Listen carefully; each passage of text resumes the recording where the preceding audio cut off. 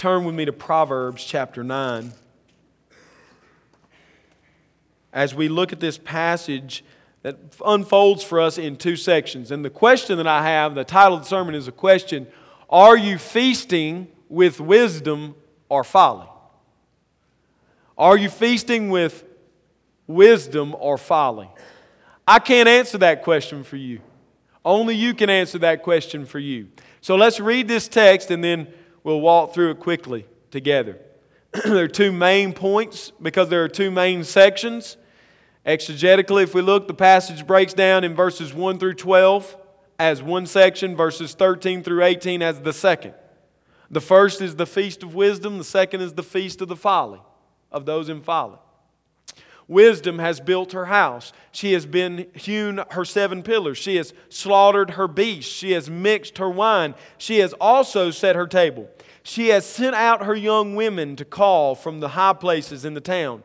Whoever is simple, let him turn in here. To him who lacks sense, she says, come, eat of my bread and drink of the wine I have mixed. Leave your simple ways and live and walk in the way of insight. Whoever corrects a scoffer gets himself abuse, and he who reproves a wicked man incurs injury. Do not reprove a scoffer, or he will hate you. Reprove a wise man, and he will love you. Give instruction to a wise man, and he will be still wiser. Teach a righteous man, and he will increase in learning. Here's the refrain that has been repeated for 9 chapters. The fear of the Lord is the beginning of wisdom, and the knowledge of the Holy One is insight. For by me, by wisdom, your days will be multiplied, and years will be added to your life. If you are wise for yourself. If you scoff, you alone will bear it. The feast of folly is described. The woman folly is loud. She is seductive and knows nothing. She sits at the door of her house. She takes a seat on the highest places of the town, calling to those who pass by, who are going straight on their way. Whoever is simple, let him turn in here. And to him who lacks sense, she says, stolen water is sweet, and bread eaten in secret is pleasant. But he who does not know that the dead are there, that her guests are in the depths of Sheol. So we have here for us 2 feasts, both being prepared by 2 very different, absolutely contrary ones. There's no association between these 2 crowds, the wise and the fool. And so we look first at the Feast of Wisdom. What is the Feast of Wisdom and how is it laid out before us? Well, first of all, the Feast of Wisdom is prepared with great care and concern. It's in verses 1 through 3 that we see that the Feast of Wisdom is prepared very carefully. Notice, she's hewn out her 7 pillars. Now, many people have tried to make that something of that, allegorically. Read into that, make it mean something. But I don't want to do that this morning because I think that typically what's being done here through typology, through a mnemonic device is this picture, a metaphorical device. This picture is that wisdom is well prepared. She's hewn out the 7 pillars.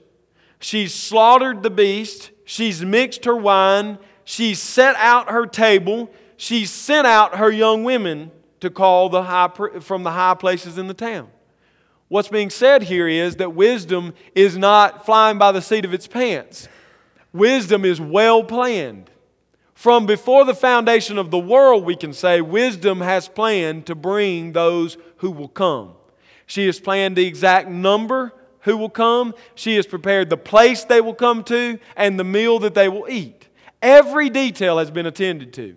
I think about Elizabeth Elliot. As I was saying this, I think about Elizabeth Elliot. She one time spoke at New Orleans and she was talking to a mixed crowd, but she paused in her talk and started talking to women.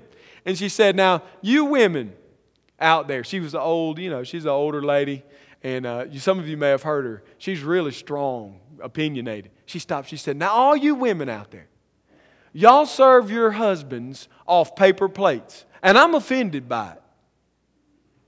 This is in the middle of a sermon. She said, oh, you have your friends come over, and you bring out the fine china.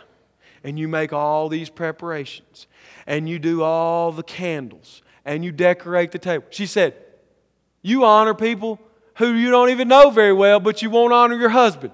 And so she launched out in this long teaching about prepping for your husband to eat his meal every night.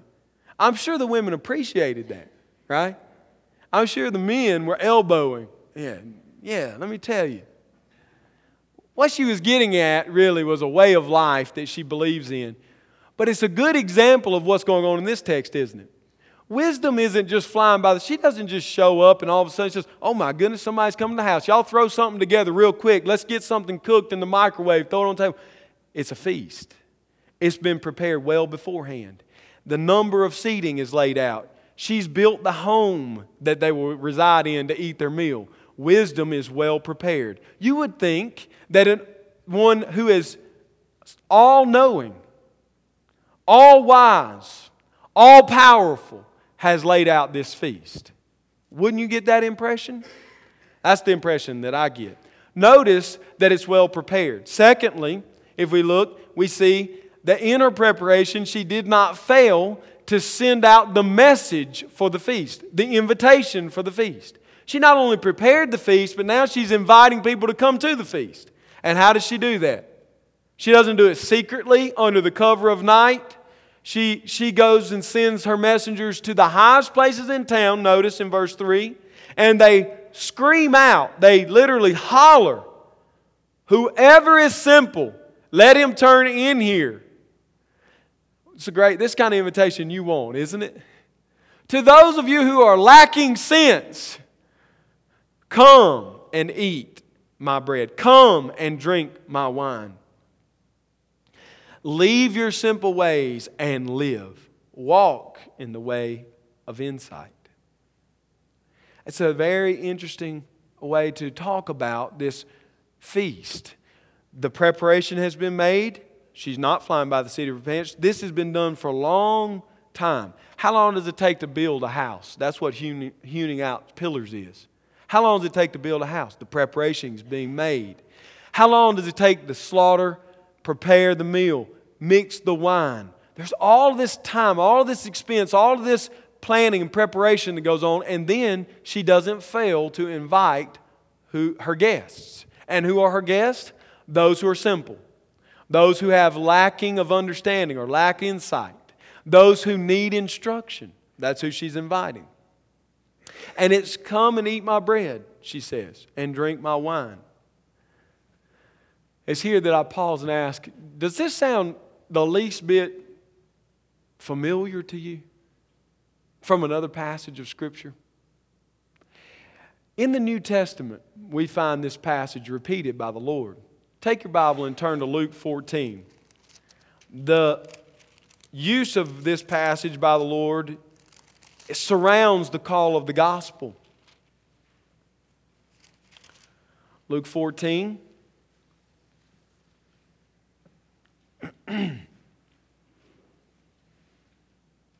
Jesus says, in verse 15 it says, when one of those who reclined at the table with him heard these things, he said to him, blessed is everyone who will eat bread in the kingdom of God.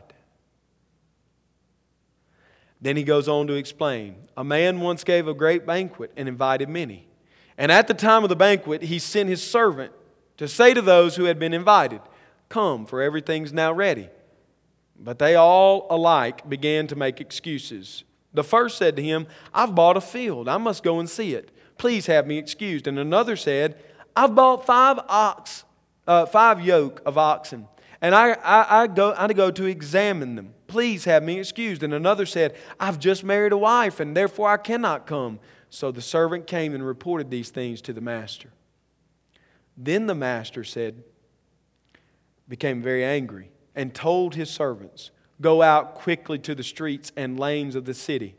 Bring in the poor, bring in the crippled, bring in the lame and the blind. And the servant said, sir, what you commanded has been done, and still there's room. And the master said, go out into the highways and the hedges and compel people to come in, that my house may be filled. For I tell you, none of those men who were invited shall taste my banquet. Very similar setting here. The setting of wisdom and the setting of the gospel. Remember, in the previous sermons we've talked about the fact that wisdom is personified in the person of Jesus Christ. And I believe the banquet that is prepared for us in wisdom is the banquet of the gospel. In Psalm chapter 23, Jesus is being spoken of there as the good shepherd. And what does the good shepherd do? He strengthens the people with his rod and staff. He walks through the valley of the shadow of death. And you fear no evil, for the rod and staff, they comfort you and they bring you strength. But you get to the end, and what does it say He's done? He has prepared for us a what? A banquet table in the presence of our enemies. The banqueting or feasting on wisdom and the gospel is parallel. You cannot claim to have eaten from the table of wisdom in the biblical sense unless you have come to the one who laid the feast. You can't have this feast outside of Christ. So how is it that you prepare to come? Some of you in here still need to eat from this feast. Some of you are still yet not in Christ. So I want to give you clear instruction. How do you prepare yourself? Well, what did the people in our two passages in Proverbs 9, 1 through 6, and then here in Luke 14, beginning in verse 15, how did they prepare? What did they do? Nothing? That's a great answer. They didn't do anything. They're going about their daily business. They're lame. They're blind. They're in great need. And they hear the invitation and respond. They come. They don't do anything. They don't clean their life up. Wisdom doesn't tell her maidens, go out and tell them, take baths, put on feasting robes, come into my home after you've well prepared yourself. We don't hear wisdom saying in this passage, hey, I've done all this to get prepared, now you need to get prepared. No, she simply goes out and sends the message, come, eat my bread, drink my wine. Don't make any preparation. Just come. The call of the gospel is the same. Come to the one who is the bread of life and drink from Him and eat from Him with no charge, we are told in the New Testament. And so we see that the preparation is all done on the side of wisdom. It's all done on the side of God. God is the one who has prepared. God is the one who has made the banquet in His Son, Jesus Christ. And for the lost man, the need for you is to simply come. In coming, you are realizing your shortfall. You're realizing your need. You're recognizing and admitting, in a sense, and you're repenting of the fact that you don't have what it takes. Just in the fact that you respond. What's the problem with the people invited in Luke 14? They didn't think they had any need. Hey, I just bought a field. I don't have time to go to a party. Hey, I just bought these yoke of oxen. I got to get busy with them. I can't come eat with you. I've got a wife. I've got responsibilities at home with my wife. I can't come to your party. What's the implicit point? We don't need you. And we don't need your party. Same is true of wisdom. We will see that the scoffer is parallel, in a sense, to those who don't have need in the New Testament. The reason you don't spend your time with a scoffer is because a scoffer does not see that the message you have pertains to them. These are not simply lost people. These are people who are opposed to wisdom, or opposed to the gospel, or too good for it, or in no need of it. In another place, Jesus, speaking of these scoffers, said, I have not come as a physician trying to heal those who don't need a physician. I've come as a physician to those who are sick. So here the great setting of the wisdom in 9 is coming down to the end of the lectures. He's kind of wrapping a bow up on everything. And what Solomon's telling his son is, listen, God has prepared a great feast of wisdom for you. Your role in this is to come. Son, your role is not to clean your life up. Your role is not to try to become a good person. Your role is to simply come to the house of wisdom and eat from what she has prepared. It's the same in the gospel. Listen, If you're lost today, the message of this church to you is come to Christ. Don't give up smoking. Don't give up drinking. Don't give up sex before marriage. Don't try to turn away from your homosexuality. Don't stop swindling money from your business first. Come to Christ. While you are lame, while you are blind, while you are broken, come to Jesus. The worst thing you can do is leave here and stop all those bad activities. That's the worst thing that can happen to you. Because at that point you will quickly slide, unfortunately, most likely, into the category of the scoffer. You'll have no need. Hey, I used to be a bad guy. I'm not bad anymore. Why do I need to come to your banquet? Why do I need your sermons? Why do I need your message? That'll be the response. So here Solomon says, all the preparation was made by wisdom. Once she made her preparation, she sent out her invitation. The people being invited are not to do anything but respond by coming.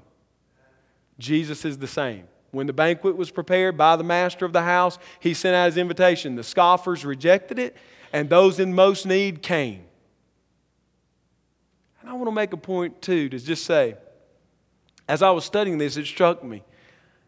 Often we are questioned about, well, what if I invite somebody that can't come? Or what if I invite someone to the gospel who, that they're not elect? We're all worried about who's elect and who's not. Listen, does the messenger or the maiden, is she concerned with who's in or out? No.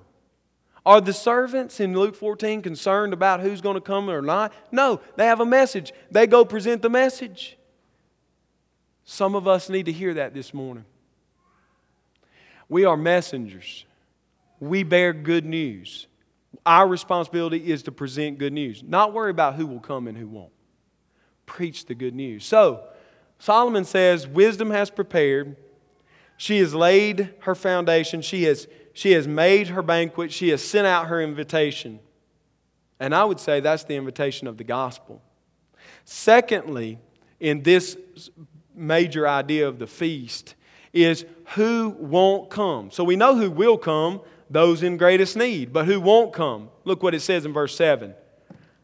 Whoever corrects a scoffer gets himself abuse, and he who reproves a wicked man incurs injury. So what's the solution? Do not reprove a scoffer, or he will hate you. That sounds callous, doesn't it? I mean, we're not talking, remember, about lost people in general. We're talking about those who are opponents to the gospel, those who are against the gospel. I may mention this last Sunday. I think sometimes our focus gets off in our apologetics and we start to try to argue people into the heaven of God, in the kingdom of heaven. It's impossible. You cannot convince someone who is hardened against the gospel of anything. You can't twist their arm. You can't make them come. The Bible here says you're making a fool of yourself if you do that. Leave them alone. This is exactly how Jesus treated them, isn't it? When Jesus was confronted with the Pharisees, we don't see Him continuing to sit in long debate sessions with them. He rather preaches the truth and moves on. He calls them what they are and He moves forward. He doesn't spend a lot of time with them because they are hardened against the gospel. So, the same is true for us. Who can't come to the feast? Those who are proud, scoffers, those who are against the invitation, in a sense. Notice that it's the wise that are just the opposite. The wise in this story are not those in no need. They're those who realize they're in need. Reprove a wise man and he will love you. Give instruction to a wise man, he will be still wiser. Teach a righteous man and he will increase in learning. I mean, the picture of the Scripture here is that the feast is laid, the invitation's gone out. The scoffer is not coming. Don't waste your time on it. Once they've turned their nose at it, once they've given you the hardened answer of one who is a mocker of the gospel, turn away. Don't continue to labor there, but rather go to those the wise who receive your instruction. If you correct them, they will be still wiser. Notice, it's not that they have everything together. No, it's that they realize they don't have it together. I would equate these wise ones to the lame and the poor and the blind in Luke 14. They're wise because they are now realizing, they're coming into public knowledge that I don't have the answers. I don't have the answers. His summation of this first point is that the fear of the Lord is the beginning of wisdom, and the knowledge of the Holy One is insight. If you come to me, I will multiply your days. In truth, He will make them eternal. And to your years will be added life. So, this is the result of coming to the great gospel feast. Eternal life. Days upon days of living.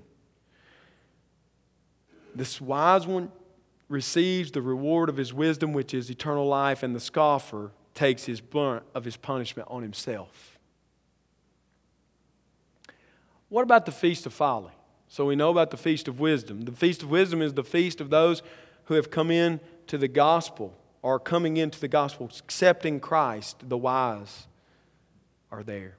What about the Feast of Folly? Are you at the Feast of Folly? Well, here's how you know. How does Folly prepare her feast? She's seductive. Full of simpleness is the Hebrew. She knows nothing. She sits at the door of her house and she takes high seats in the place and calls to all those on the straight way. Now, compare and contrast here. What did the wise wisdom do? Made great preparation, advanced planning, put forth an architectural plan, we might say, of how you would come into the feast. We see none of that with Folly. It's simple. It's slipshotty. There's no preparation. There's no feast. Notice later in the passage, she doesn't come with her own offerings to offer to you. Look what she says in verse 17. Stolen water is sweet, and bread eaten in secret is pleasant. I mean, she's so deceptive. She lays a feast out that looks like her feast.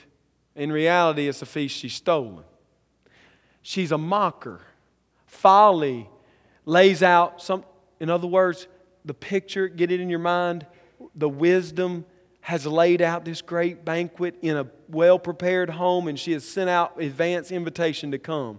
Folly across the street hasn't made any preparation. She sits in the door and she calls you to come to a feast she didn't buy or prepare. It's not hers. She stole it. She deceptively presents something that looks on the outside like wisdom. Get it in your mind. How can you tell if wisdom prepared and folly didn't prepare? I mean, by just the eye test, you can't really tell, can you? There's bread and wine over here. There's bread and wine over here. How will we know? What will cue us in to which feast we're in? She sits at the door of her house. She takes a seat on high places of the town, calling to those who pass by.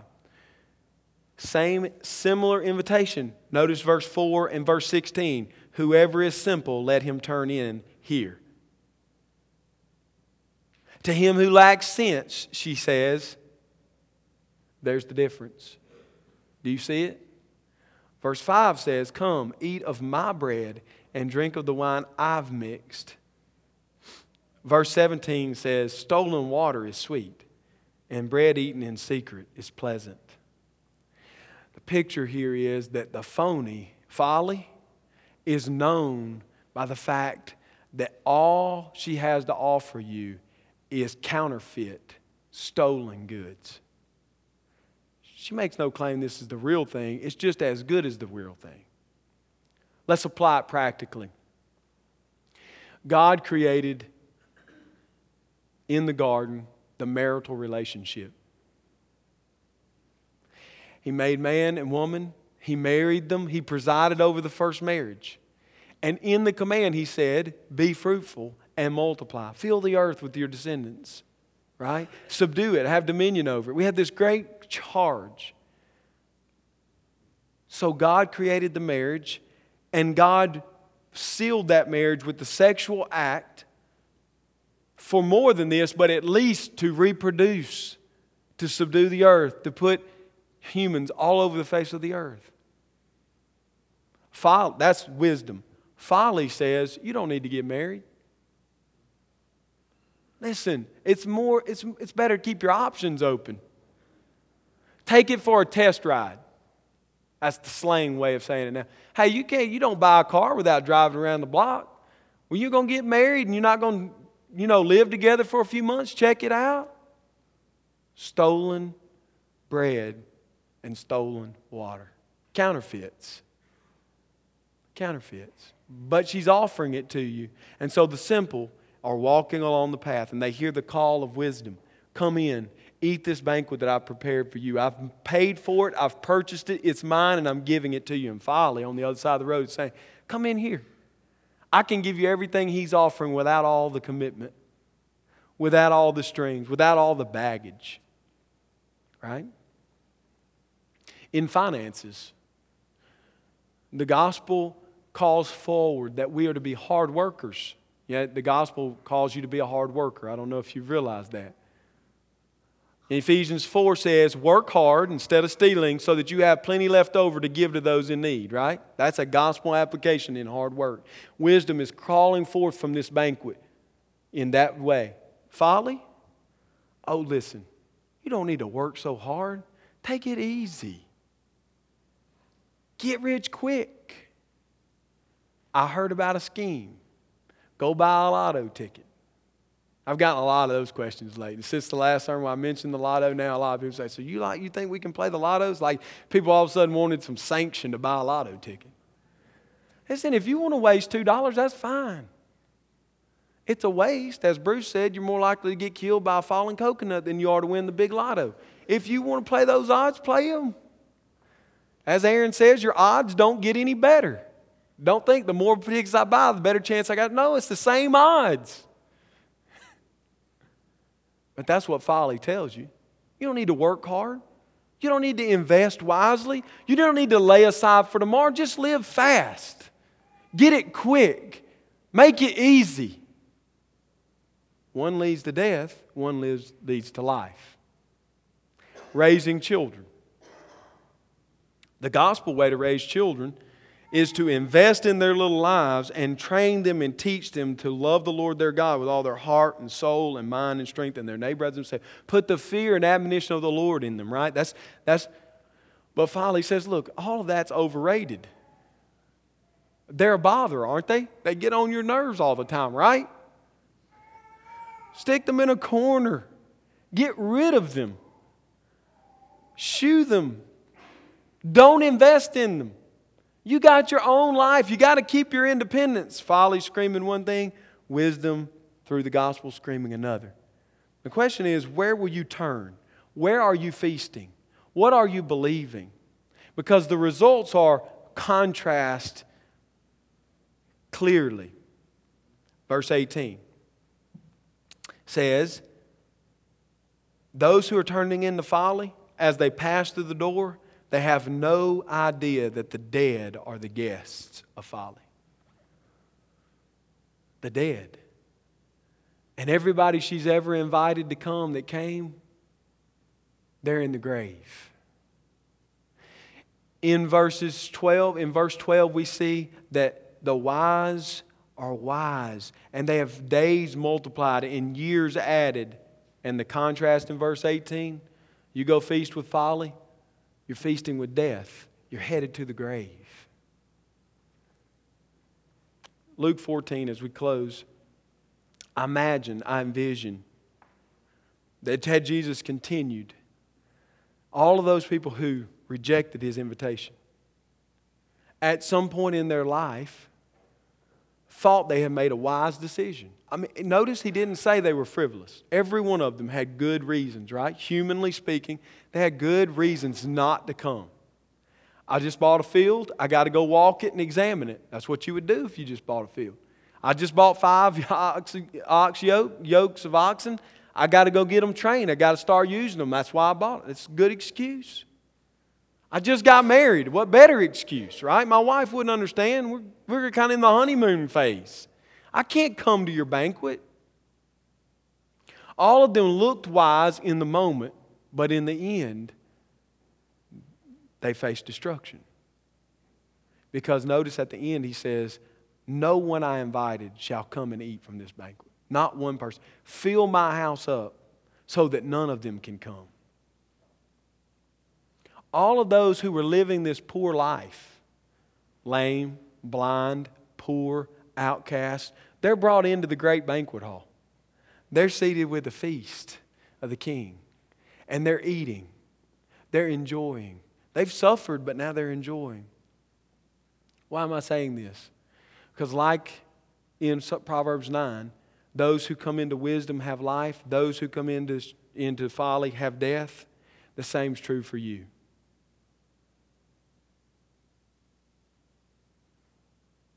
The same's true today. The answer can only be made by you. I can't answer for you. I know where I've chosen to go in. I've gone in to the gospel way. I've come into the house of wisdom. I've sit with the Lord and feast at His table. And it is delightful. It is good. It's not always easy, but it's good. So what will it be for you? Will you come into Him? Will you answer the call? Or will you be like one of those who has a good human excuse for not coming? Will you say, I'm too busy. I got too big a family. I got too much going on. My business is dragging me down. When I get all this taken care of, I'll come. Be careful, the door closes and all those outside can't come in. The wise are still wiser when they come to the feast. The fools are shut out and go to death. How will it be for you? That's how Solomon closes his teachings. His 10 lectures close with that pertinent question. What will you do? Will you come or will you not? The answer is for you to make between you and God. John chapter 6. I was just telling Hannah Grace this last night. John chapter 6 says, Jesus says, that all the Father gives to Him will come to Him, and He will by no means cast them out. He will rather raise them up on the last day, just as He has promised. My point is this. Say, what if I'm not invited? You're invited. Come. What if I come and He doesn't want me? It's impossible. If you come to Him, He will have you. But you must come.